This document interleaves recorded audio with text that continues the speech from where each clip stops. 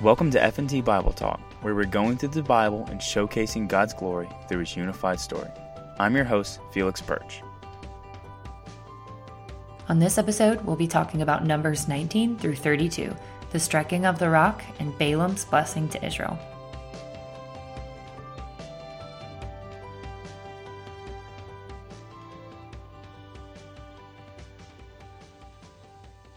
Hey guys, welcome to F&T Bible Talk. Today's episode, we're going to cover the stories from Numbers 19 through 32, and I just want to give a quick recap of last week's episode. So last week we discussed and talked about how God had arranged the Israelites in their camp, and how the whole way they were arranged was to be centered around His presence at the very middle and the core of the arrangement, and what that represented. We also talked about how God provided a cloud to lead the people of Israel through the wilderness and to guide them in every direction, and how they were to follow that cloud. We even recognize how that's the same thing for us today, that the Spirit of God has been given to us, that we're to follow the Spirit of God in our lives and in every direction that He leads. But in order to do so, we must be looking towards the Spirit. And we also discussed the 12 spies and how Israel failed to live by faith and enter the promised land, and instead the older generation would not enter into the promised land because they lived in unbelief.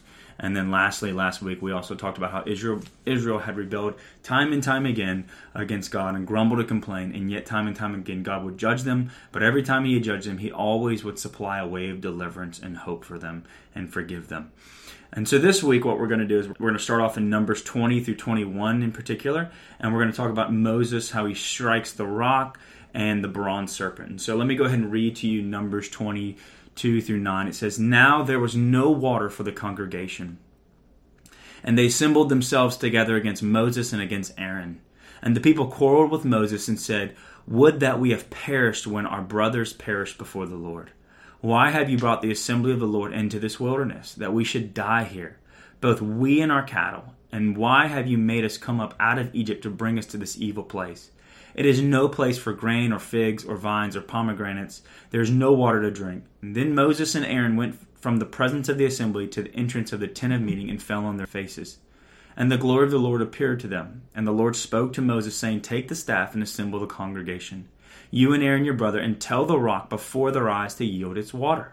So you shall bring water out of the rock for them, and give drink to the congregation and their cattle.'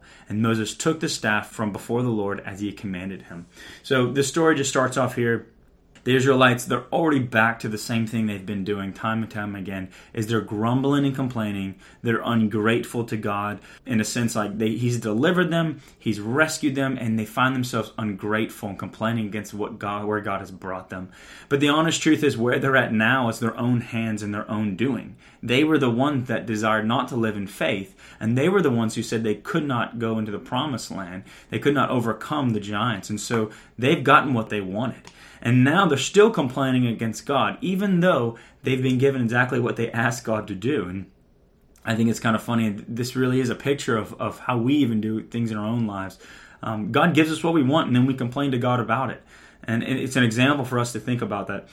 You know, when God gives us the very thing we want and we start complaining, we need to recognize that it was our own doing and repent. And these people don't do so here. But anyway, so the story is that they're back, they're in the wilderness, they're grumbling and complaining about lack of water. And we know that God speaks to Moses and Aaron and tells them to speak to the rock. And instead, earlier in this Bible, we saw how Moses struck the rock by God's instruction and the water gushed out. Well, this time God tells Moses to speak to the rock and it will gush out water. But we see clearly, or we're about to see, that Aaron and Moses disobeyed the command of the Lord here.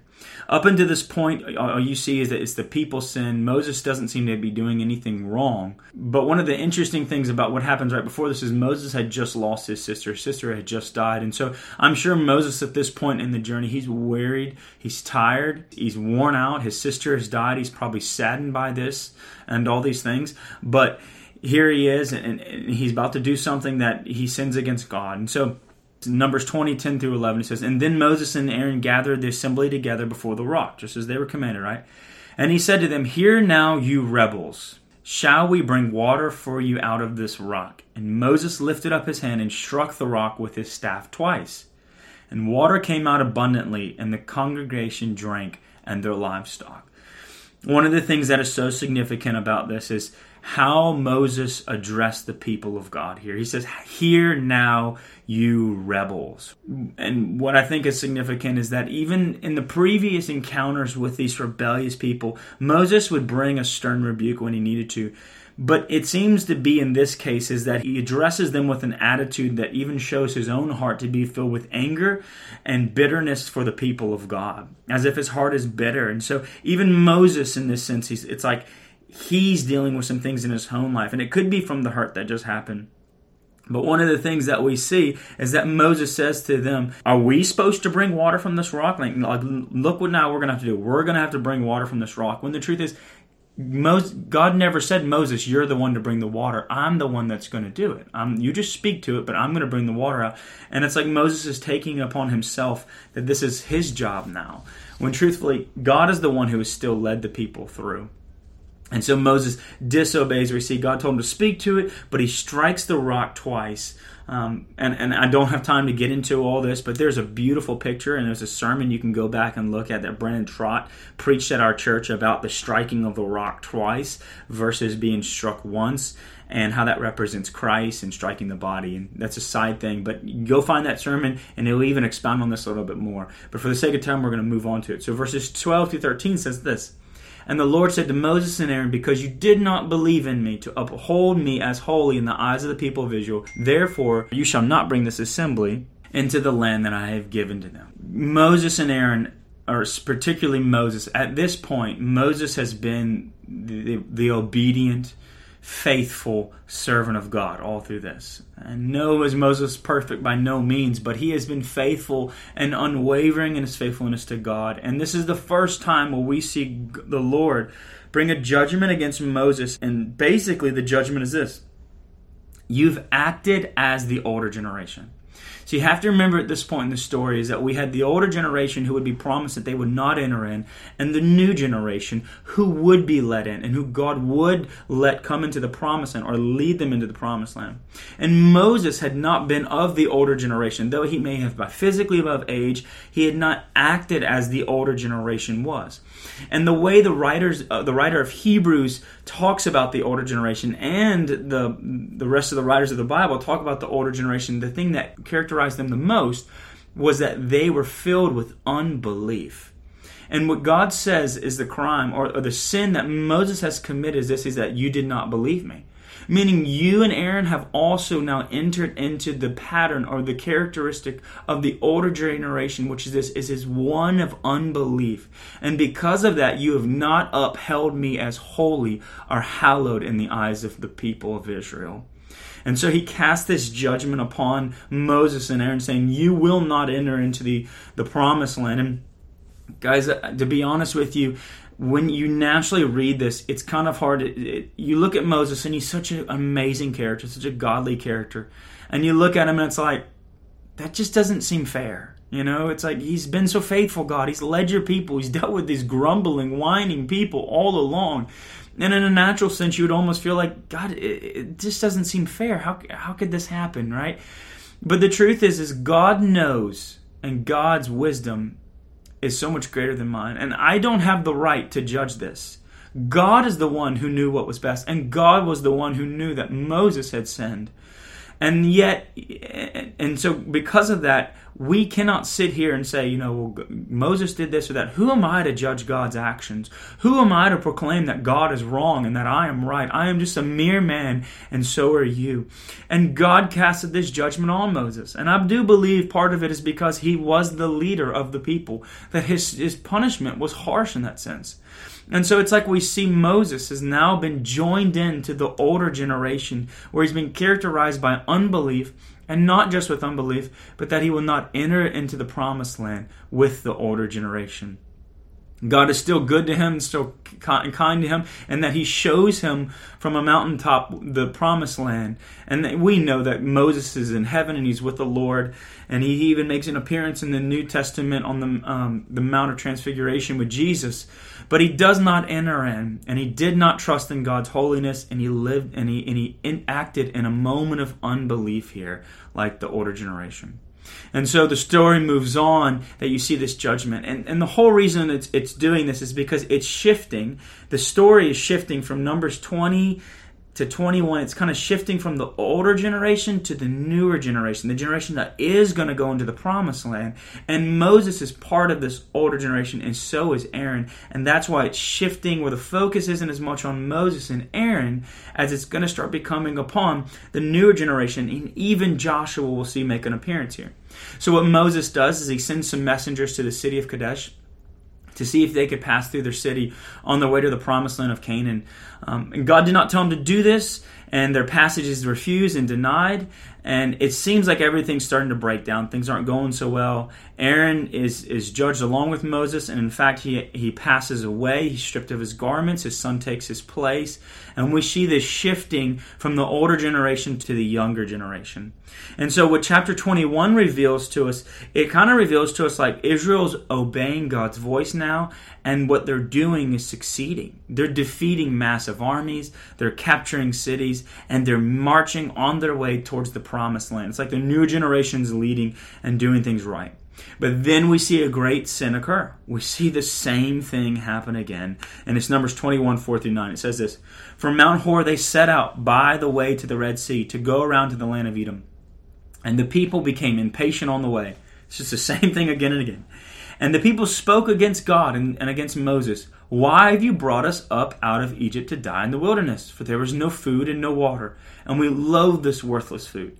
And the Lord sent fiery serpents among the people, and they bit the people, so that many people of Israel died. And the Lord came to Moses and said, We have sinned. And the people came to Moses and said, We have sinned, for we have spoken against the Lord and against you. Pray to the Lord that he take away the serpents from us. So Moses prayed for the people. And the Lord said to Moses, Make a fiery serpent and set it on a pole, and everyone who is bitten, and when he sees it, shall live. So Moses made a bronze serpent and set it on a pole. And if a serpent bite anyone, he would look at the serpent and live. So it's like in the midst of all this success, right? They're having this success. They're winning battles. They're doing these things. The older generation grumbles yet once again, and God brings punishment. And that's what you see happening again and again in the story of Numbers, is that the people of God grumble and complain, God brings a judgment upon them, and then God delivers them, or they repent, and God saves them every time, right? But God is not going to allow these people just to grumble and complain against him. He does deal with these things. And he does so in this case where he sends these poisonous snakes that they would bite the people, and that the people would die from these snakes, right? And so the people confess their sins in this situation, and they begin to confess, and they ask Moses, would you make intercession for us to stop the snakes? And I would just want to pause to say how significant this is to me, that Moses, who was not going to enter the promised land, he did not abandon the people of God in that. Though he was just told in Numbers 20, look, you're not going to enter in. He didn't abandon them. He still loved these people. And it was like in his heart, and you're definitely going to see it in the book of Deuteronomy, it's like in his heart, it's like, I still want y'all to go to the promised land. Though I'm not going to be able to enter in, I'm going to lead you to. I'm going to lead you to it as best as I can. And he leads them, and he even makes intercession for these people. And these are the people that have, in a sense, you would think Moses could blame them for his mistake. But he never blames them. He never argues with God. He agrees with God's punishment in his own life. And he doesn't blame these people. And instead, he intercedes for these people here. And so Moses does craft a bronze serpent as God tells him to. And the people that would look towards this bronze serpent would not die but lived. And one of the neat things about this imagery here, or this serpent, is that bronze represented judgment. Okay, and so it's like the serpent, he'd have this bronze rod or bronze staff, right, that they would put up, and then the serpent would be wrapped around on this pole.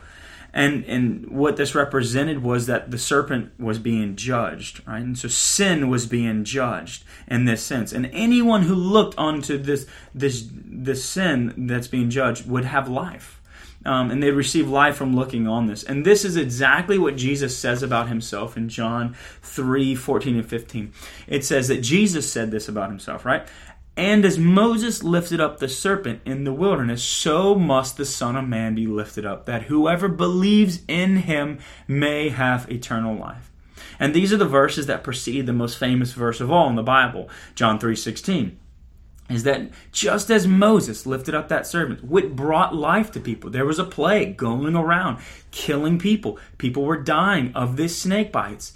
That as the serpent was lifted up, people, right, and that there was a judgment on this pole to say that anyone who looked on it would be saved. Jesus, who was lifted up on the cross and judged for our sin, the wrath of God put upon him. It's just beautiful. The wrath of God that was put upon him and judged anyone who would look to that man, Jesus Christ, the Son of God. That man would have eternal life. We would have eternal life. And so just as Moses lifted up the serpent, Jesus says that he is like that bronze serpent, who he too will be lifted up on the cross.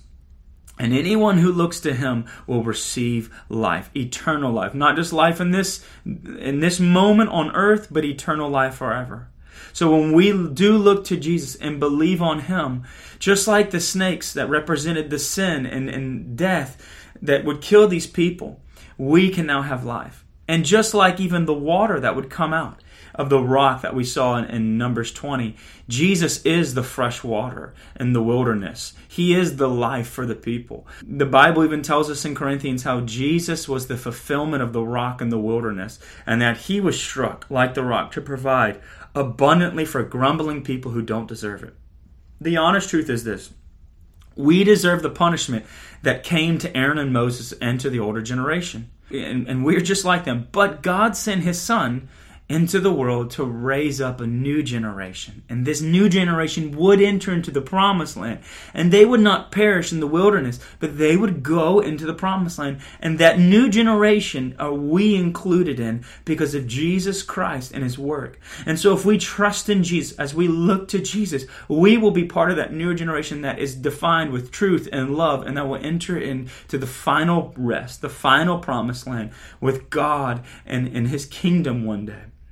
And one of the things I was thinking about just in this passage that I think is really good for us to consider is in John 3:14-15, when Jesus said, as Moses lifted up in the serpent in the wilderness, so must the Son of Man be lifted up, that whoever believes in him may have eternal life.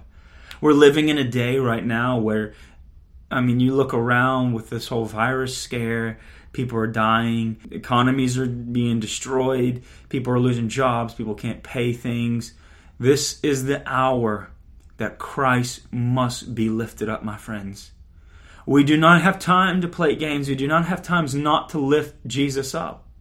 We must point all men to Jesus. And just as the serpent was lifted up in the wilderness so that people could live, we must lift up Christ so that the world around us can receive eternal life.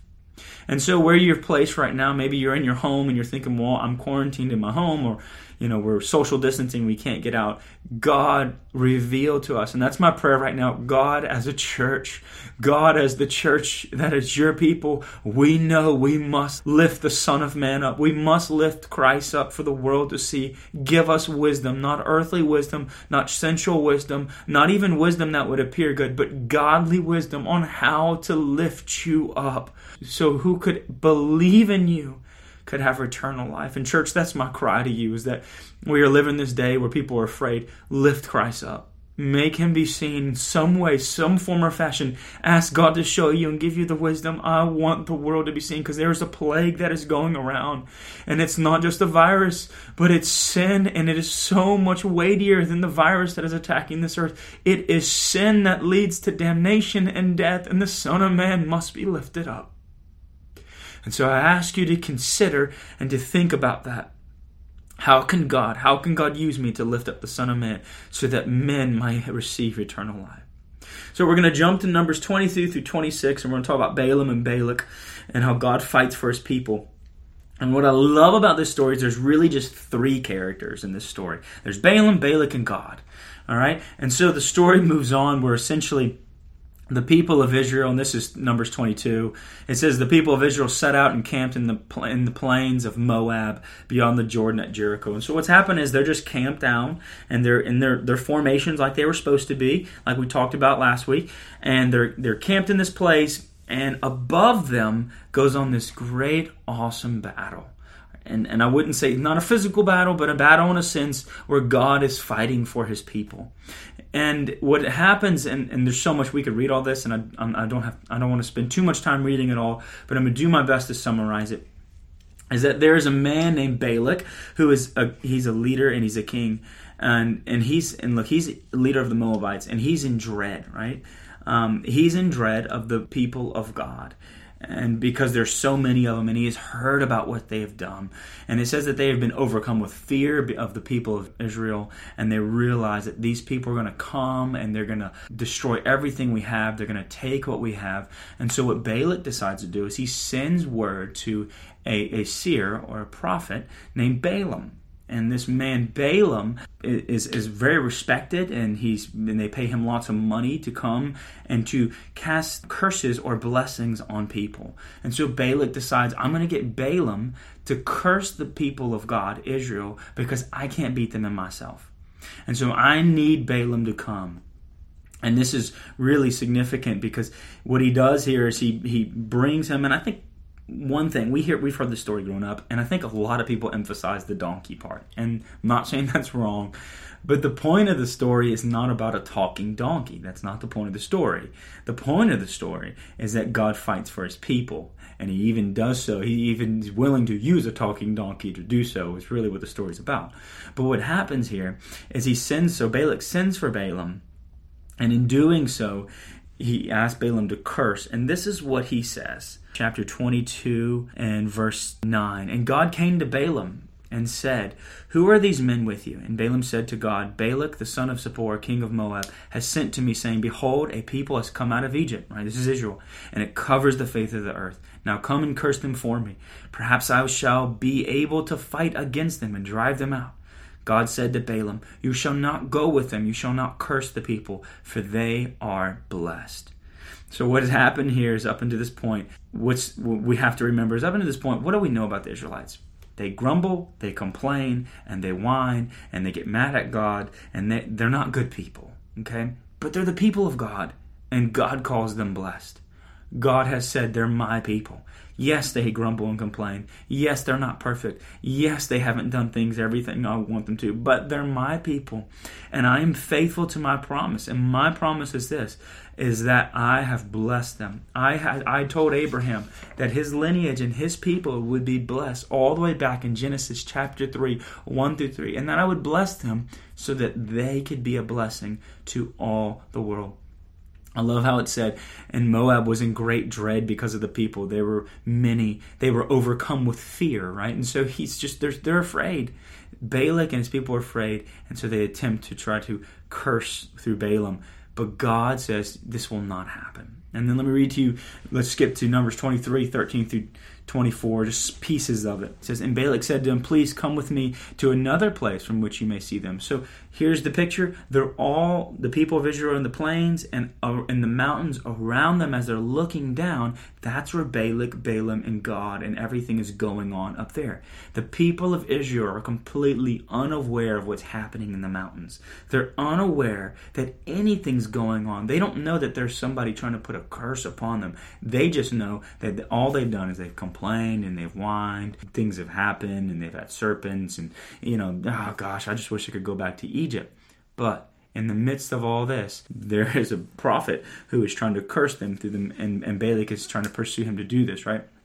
So he tells him, only see some of them, and so he says this in 17, And he came to him, and behold, he was standing beside his burnt offering. And so it's like Balak says, Balaam, come, or Balaam says, Balak, come, let's build a burnt offering, and there I'll meet with the Lord, and when I do so, the Lord will give me a word. And it's like Balak is like waiting right next to Balaam, and it's like he's almost saying like, yeah, okay, what did God say? Let's get him, let's curse him. And this is what he says in verse 17, And he came to him, and behold, he was standing beside his burnt offering, and the princes of Moab with him. And Balak said to him, What has the Lord spoken? And Balaam took up his discourse and said, I love this, Rise, Balak, and hear. Give ear to me, O son of Zippor.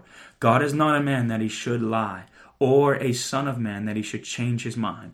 Has he said, and will he not do it? Or has he spoken, and will he not fulfill it? Behold, I received a command to bless. he has blessed, and I cannot revoke. He has not withheld misfortune in Jacob, nor has he seen trouble in Israel. The Lord their heir, God, is with them, and the shout of a king is among them. God brings them out of Egypt, and is for them like the horns of the wild ox. There is no enchantment against Jacob, no divination against Israel. Now it shall be said of Jacob and Israel, what has God brought? Behold, a people, as a lioness rises up, as a lion it lifts itself. It does not lie down until it has devoured the prey and drunk in the blood of the slain. What's so amazing about this passage is what Balaam says here is that God's presence is with his people. He actually says the word, the Lord their God is with them, and the shout of a king is among them. And what's significant about this, that's so cool, is that in the Eastern religions that Balak would have followed and all the other people of that day, is that the gods were flaky. That's how they were characterized. They would abandon their people back and forth, on and off again. And then number one thing is that they did not dwell with their people, because if they did, they couldn't. They were too flaky. They were back and forth. They just did not dwell with their people. But the way that Balaam speaks here, this discourse, he says is that God, Yahweh, does dwell with his people. He is a king among them, and he is with their people, and he's not flaky. Has he not said? He does not change his mind. He will not go back on his promise. He has promised to be with these people. These are his people, and he loves them. And so it's so magnificent, because we see this rebellious people complaining, and yet God is in the mountains above them, protecting them, completely protecting them. It's an awesome picture, because it shows they're oblivious to all this. They're oblivious to it. They have no idea what's going on, and they certainly don't deserve God to bless them or fight for them like this. But he does, because he loves them, and they're his people. And y'all, this is a perfect picture for us. This is the picture for us. Hebrews 7:25 says, speaking of Jesus, he's able to save to the uttermost those who draw near to him. And even Hebrews talks about how he is making constant intercession for us. Isn't this what's happening here? It's like these three characters, Balak, Balaam, and God. And Balak's trying to curse. Balaam is the middle person, what's going to be spoken through. And God's over there fighting for his people while they're not doing good, while they're not obedient, while they're not this. But he loves them, and they're his people. And no matter what Balak or Balaam tries to do, God will not allow them to be cursed. But in fact, what the story goes on to do is Balak gets upset with Balaam, because he doesn't just not curse, he actually ends up blessing God's people in this story. And it's like what Satan or what Balak tries to do to destroy God's people, God uses to even bless them. And it's the same with us in our own lives. Y'all, Satan has come against us, and he's brought plans against us, and he's trying to destroy our lives and bring us down. But God's faithfulness, God has called us his children. And while we might not even be faithful to God, we might be like these Israelites, we might be messing up. Maybe you're sitting here and you're like, I haven't sought the Lord like I should have. I haven't prayed like I should have. I haven't been as good as I want to be and faithful to the Lord as I desire to be. Well, guess what? God has not abandoned you. And even right now, there are battles going on around you that you're oblivious to, that God is fighting for you. So this is what Romans 8:31-35 says. What then shall we say to these things? If God is for us, who can be against us, church? What we're oblivious to, what is happening to our lives, God is for us. So who can be against us?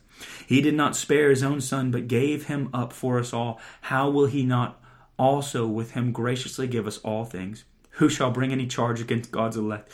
It is God who justifies. Who is to condemn? Christ Jesus is the one who died. More than that, who was raised, who is at the right hand of God, who indeed is interceding for us. Who shall separate us from the love of Christ? Shall not tribulation or distress or persecution or famine or nakedness or danger or sword?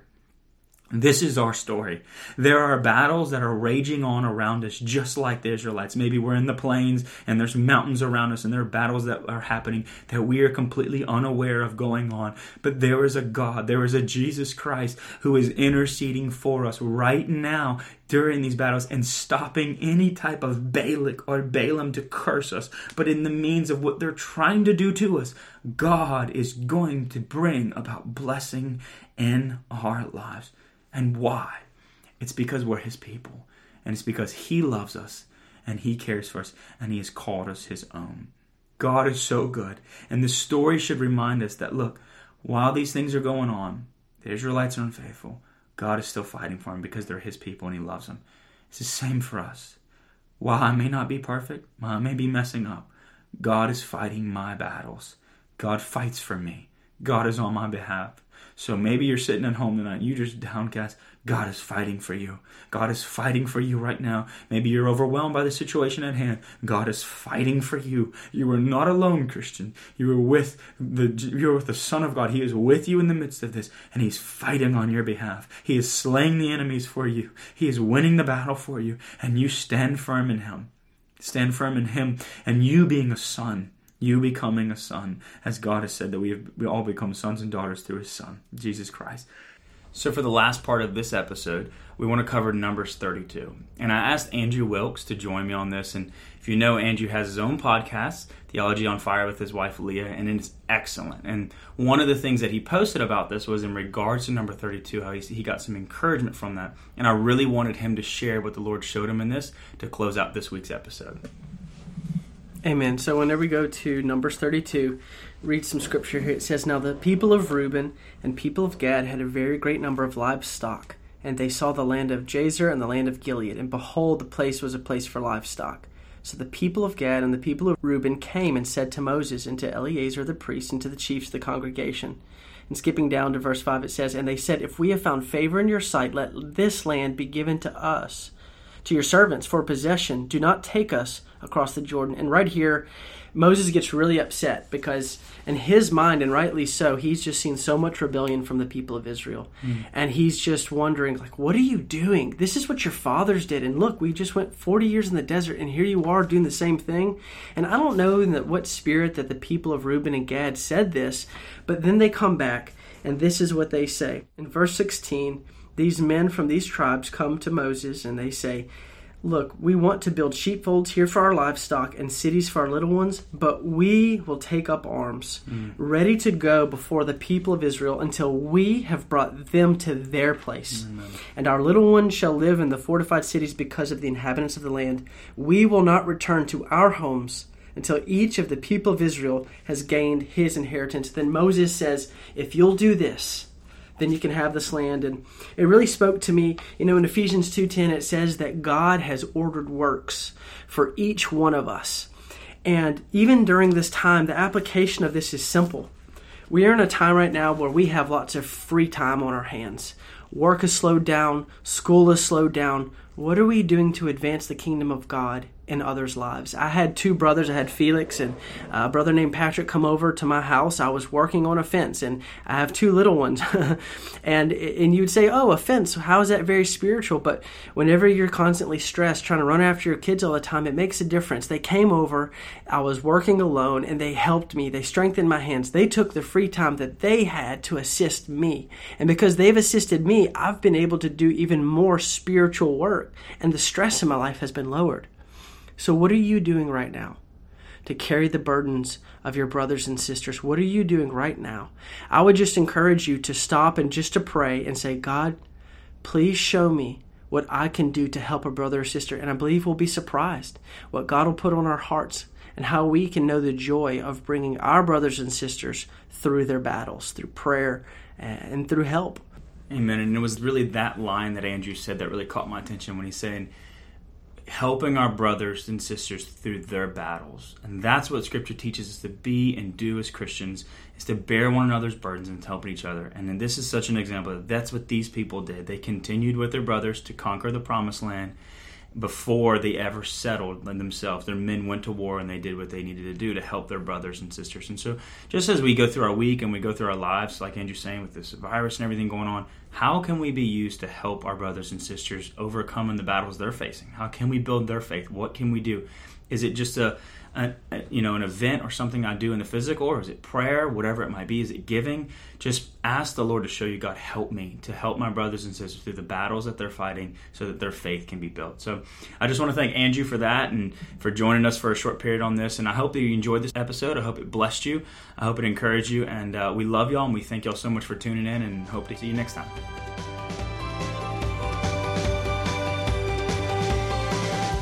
Thanks so much for listening. For more FNT Bible Talk, be sure to subscribe and visit fntchurch.org for more information.